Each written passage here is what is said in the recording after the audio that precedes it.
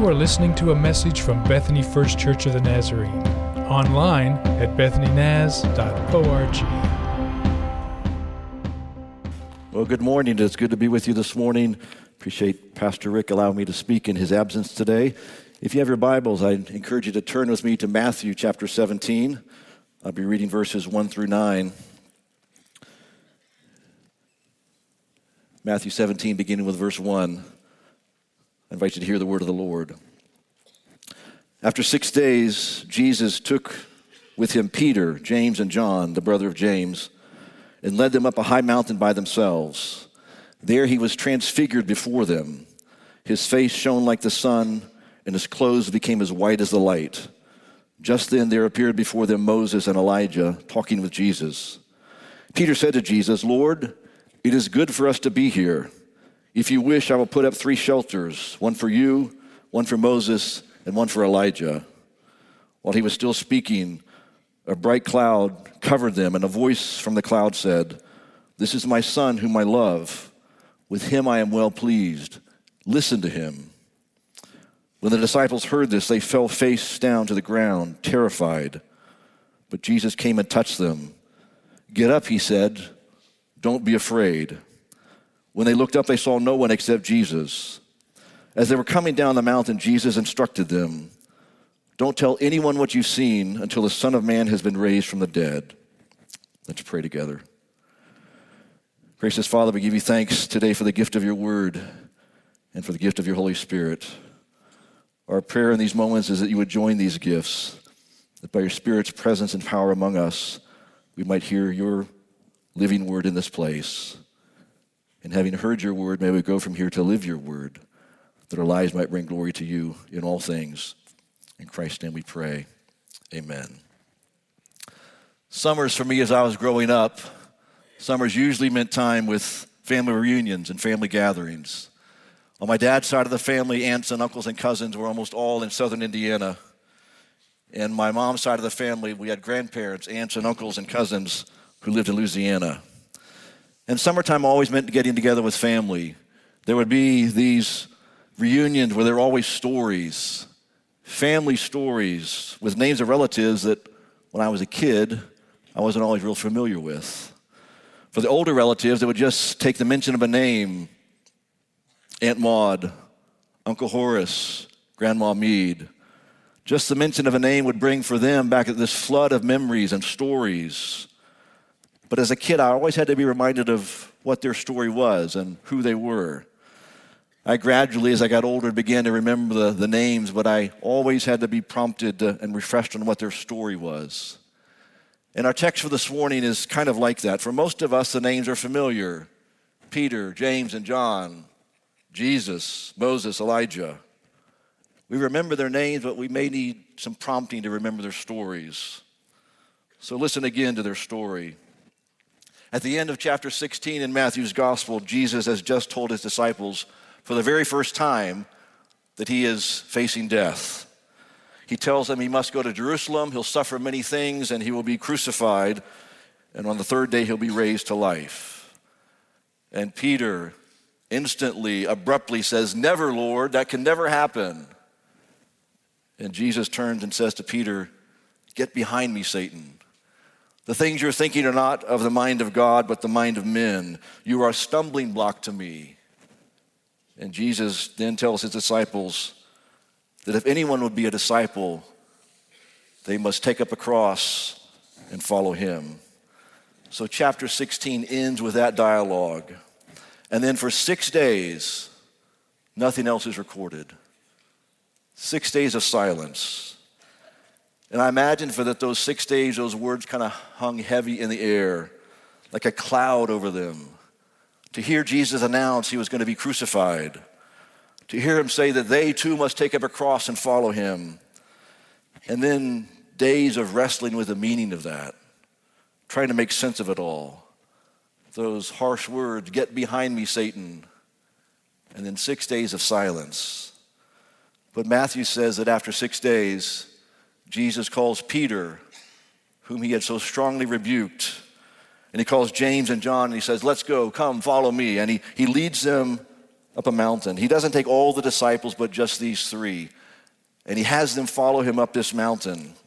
Now, if you are a careful reader of the Gospel of Matthew, you'll know that there are several mountain experiences in the Gospel. Do you remember some of them?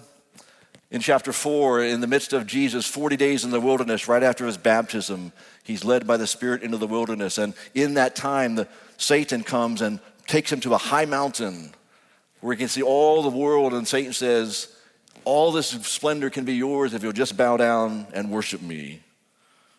Well, in chapters 5, 6, and 7, Jesus walks up another mountain and he begins to preach. And we call it the Sermon on the Mount, really the core of his teaching as he preached on that mountainside. In chapter 15, Jesus goes up another mountainside and we hear the story of the feeding of the 4,000. In chapter 26, just after the Last Supper, Jesus leads his disciples to the Mount of Olives.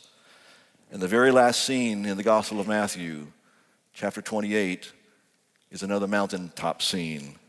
Jesus has drawn his disciples to this mountain in Galilee, and in that place, just before his ascension, he gives them the Great Commission.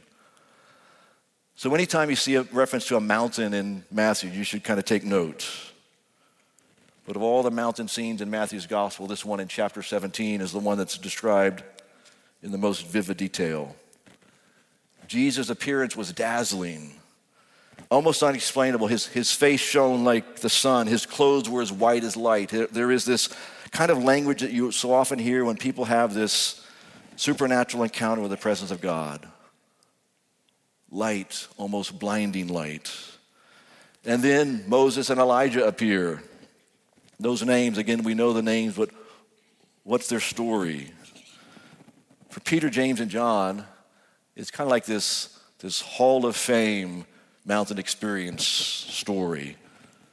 This picture of Jesus in all of his glory, standing next to Moses, who had his own encounter with God on Mount Sinai in the Old Testament. And Moses' encounter, when he had that face-to-face encounter with God, it was so incredible that when he received the law from God, he came down the mountain and there was this glow. His face was glowing because he'd been in God's presence. So on this mountain, there's Jesus and Moses and Elijah. And Elijah was the one who'd had that dramatic showdown on Mount Carmel with the prophets of Baal, that contest, the 700 prophets against the one prophet of God. And the terms of the contest were this: they would sacrifice a bull on the altar, and whichever God consumed that bull by fire would be the true God. Well, the prophets of Baal called on their God to consume the sacrifice with fire, but there was not even a spark. But Elijah takes his turn, and I think just to kind of show off of how good his God was, he said, I won't just ask God to consume this. I'm gonna drench it all with water. So he takes 12 containers of water and soaks the sacrifice and the altar, and he prays for God to consume the sacrifice. And his prayer unleashed God's power, which came in fire. And the writer in 1 Kings says it burned up the sacrifice, the wood, the stones, the soil, and all the water that had been poured on it. An amazing mountaintop experience. But this one, in Matthew 17, is kind of the mountaintop experience of all mountaintop experiences. There are so many themes that kind of merge and kind of explode with meaning in the scene. Moses representing the law, Elijah representing the prophets, and Christ there is the fulfillment of both law and prophets. There's this picture of Moses who died and was buried by God himself, standing next to Elijah, who never died. He was whisked away by chariots of fire, and his whirlwind took him off into heaven without him dying. And there's this theme of Moses who died just short of the promised land, but now is standing on a mountain in the promised land as God has fulfilled his promises to his people. There's almost more themes converging here that we can keep track of. But the story doesn't tell us immediately what was the meaning of this in the life of Peter, James, and John. If they had taken a selfie on that mountain, what picture would that have given them? Where would that moment show up in the overarching story of their lives? Matthew doesn't tell us immediately what this story is all about. 12 years ago, Liz and I found ourselves planning for both a college graduation and a wedding in the same summer when our oldest daughter graduated and got married. And around our household, we're gearing up for another summer pretty much like that again. Our youngest daughter is graduating in May and getting married in June. And so in a couple of weeks, we're going to begin that process that we did those 12 years ago when we began gathering photos and memories to put together a slideshow for a graduation party and for a wedding rehearsal dinner. And I still remember that process of kind of dusting off the old dusty photo albums and consolidating digital pictures from this laptop or that memory drive or that memory stick in a camera or our phones. We're getting ready to unpack all those memories and to kind of dig through those old boxes of home videos as we get ready for these trips down memory lane in May and June. And whenever you sit down and begin to look through those old family stories and memories that you've recorded, the most striking thing of all is how much we've changed. It's easily obvious with the kids, the progression of pictures from cradle to being held in a rocking chair to those first wobbly steps across the living room carpet floor to basketball games and birthday parties and VBS programs and all the memories of their first 22 years of life. It's obvious you can't miss the growth and maturity in their lives as you put those memories together. But I've been wondering, though, what would it look like for all of us if we were somehow able to picture our spiritual life? What if there's some way that you could capture a snapshot of your spiritual life 10, 20, 30 years ago?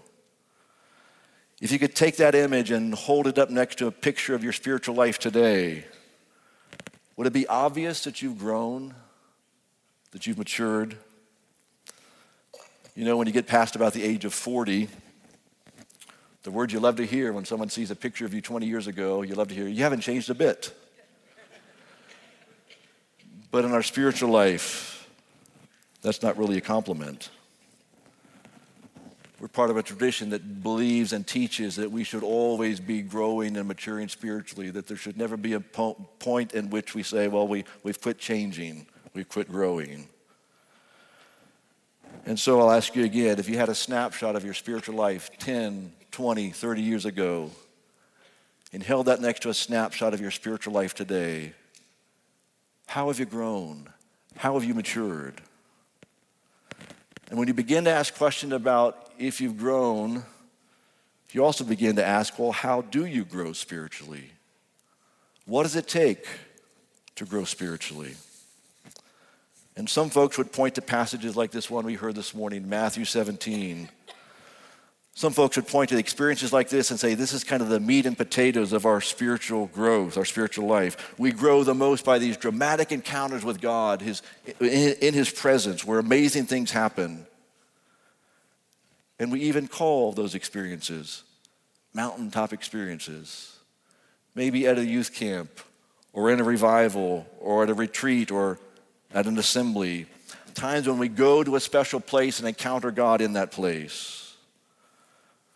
But what role do mountaintop experiences really have in our spiritual journey?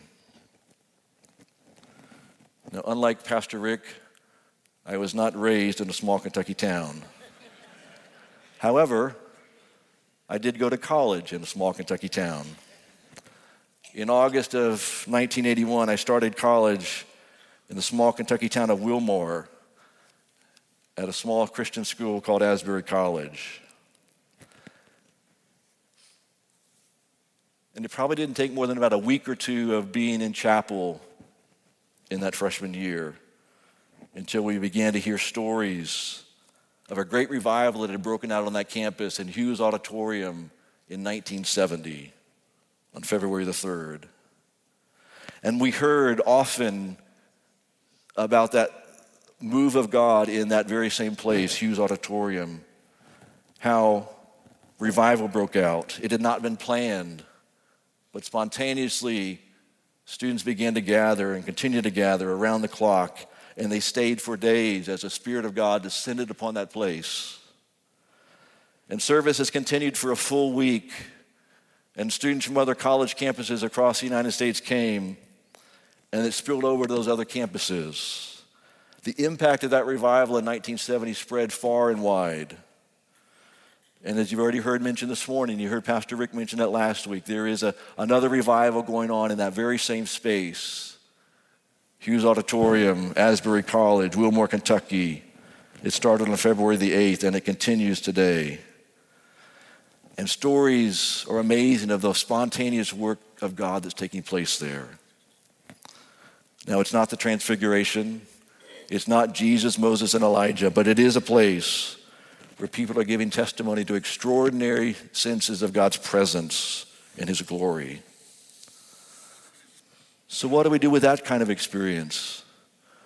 What are the people that have been there in person? What should they do? Well, on his experience, Peter wanted just to camp out and stay on that mountain. His unsolicited offer to Jesus was, I can build 3 shelters, one for you, one for Moses, one for Elijah, so we can just stay in this place forever. But Matthew doesn't record that Jesus even gave a response to Peter. Without answering Peter's offer, instead Jesus leads Peter, James, and John down the mountain and tells them, don't tell anyone a word of what you've seen until after the resurrection. You see, there's no indication that Jesus wanted his disciples to try to duplicate this experience. He didn't invite all the disciples up there with him, just those 3. He didn't take Peter up on his offer to build shelter so they could stay there forever. He told the disciples, don't tell anyone until after the resurrection. So what is this story about if it's not a model to be duplicated? I'm convinced it's about this. This story is giving us a lens through which to think about and view the cross of Christ. It begins to give the disciples a framework through which they can see that the cross and the glory of God are not incompatible. It gives them the lens through which they can see.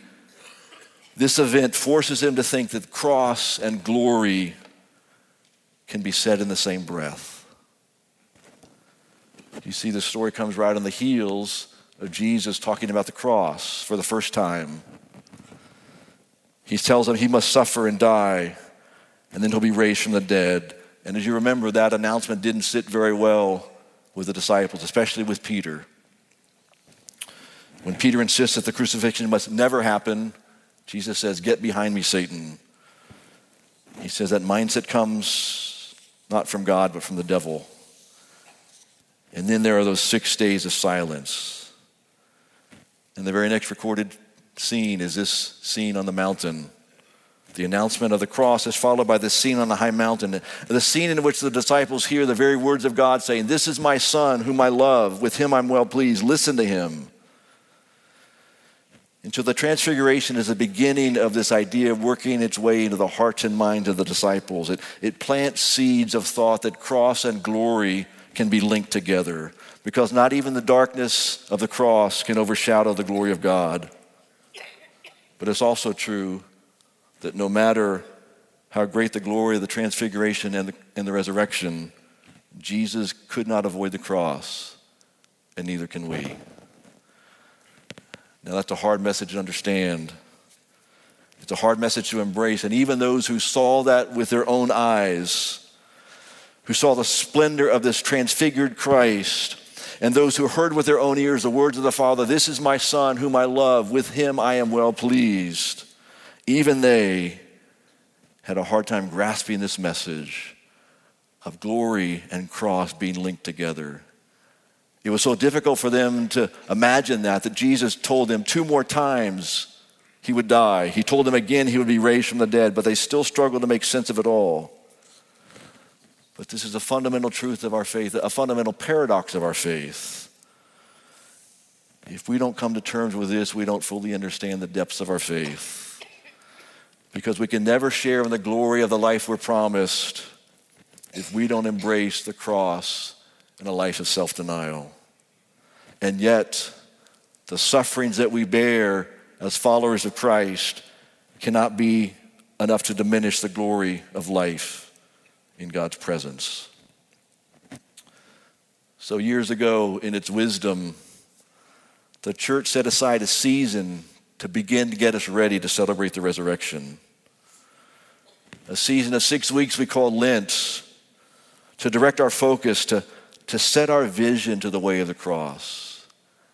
It begins again this year, this Wednesday, on Ash Wednesday, and it stretches for 6 weeks, which is long enough, if we'll allow it to be, long enough to remind us that the call to follow Christ is not just a call to experience resurrection. It is that.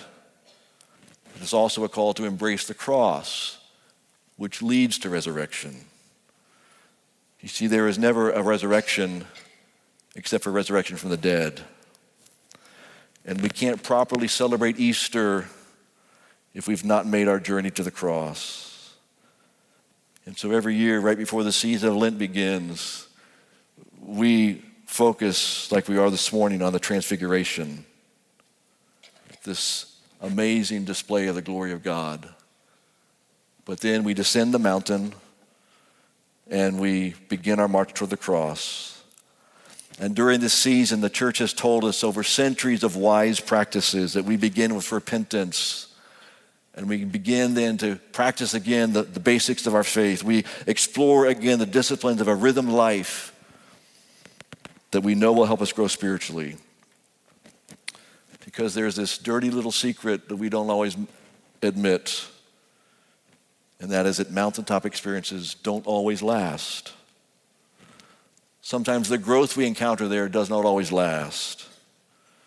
Do you remember how Moses' first mountaintop experience on Sinai ended? He came down only to find his people worshiping a golden calf. He was so frustrated with that, he smashed the 2 tablets and had to start all over again. And Elijah comes down from this dramatic display of God's power against the prophets of Baal. And he comes down after God's splendor had been on full display. Elijah comes from the mountain with fear and depression and finds himself on the run, begging God just to let him die. And Peter, who's seen all the splendor of the glory of God and has heard the Father say, "This is my Son." Before long, Peter's denying that he ever even knew who Jesus was. So it doesn't always last. And yet some folks still have the idea that that's the only way to grow spiritually, is just to wait for the next revival, the next retreat, the next youth camp. But there is another way. Without at all denying the benefit of those moments with bursts of spiritual growth, there is a view that focuses on the rhythms of God's grace in our lives. In our Wesleyan tradition, we say that all growth comes by God's grace, not our effort. And we're never called to recreate a mountaintop experience. We are called to seek the God who makes those possible. We are called to seek the presence of God. We're called to seek his face. We're called to be on our face before him, bowing and worshiping him. We are called to seek God and his grace. And our growth comes by God's Holy Spirit and by God's grace being active in our lives. It's all about God's grace being at work within us. And the practices towards which we are directed, these are not ends, they are just means to an end. And so we developed the language, these are means of grace.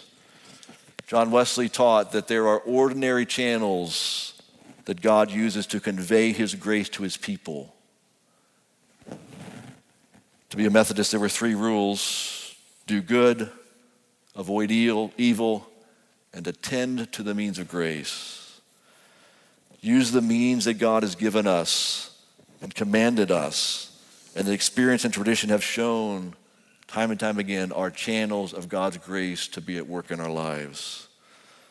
So Wesley gave a list in his general rules: public worship of God, ministry of the word, the supper of the Lord, which for him was the grand channel of God's grace, family prayer, private prayer, searching the scriptures, fasting or abstinence.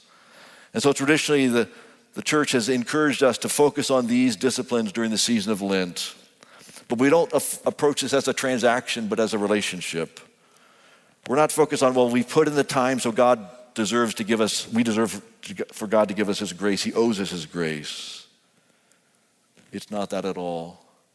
It's simply we put ourselves in places where we know God's grace is present, and we are fully present.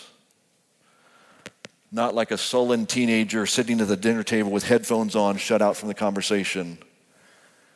And not like a husband who says, well, I'll go to your family reunion, but don't expect me to talk to anyone. We show up and we're present and engaged. We attend to the means of grace, being fully present. And we know that when we do that, God will show up in amazing ways. So this week we begin again the season of Lent, a time to focus on drawing near to God, a time to be intentional about our growth. Now, from time to time, we may all have those bursts of spiritual growth that are like that summer between 8th grade and 9th grade when you got ready to go back to school and suddenly all the jeans that fit perfectly in May were about 8 inches too short come August.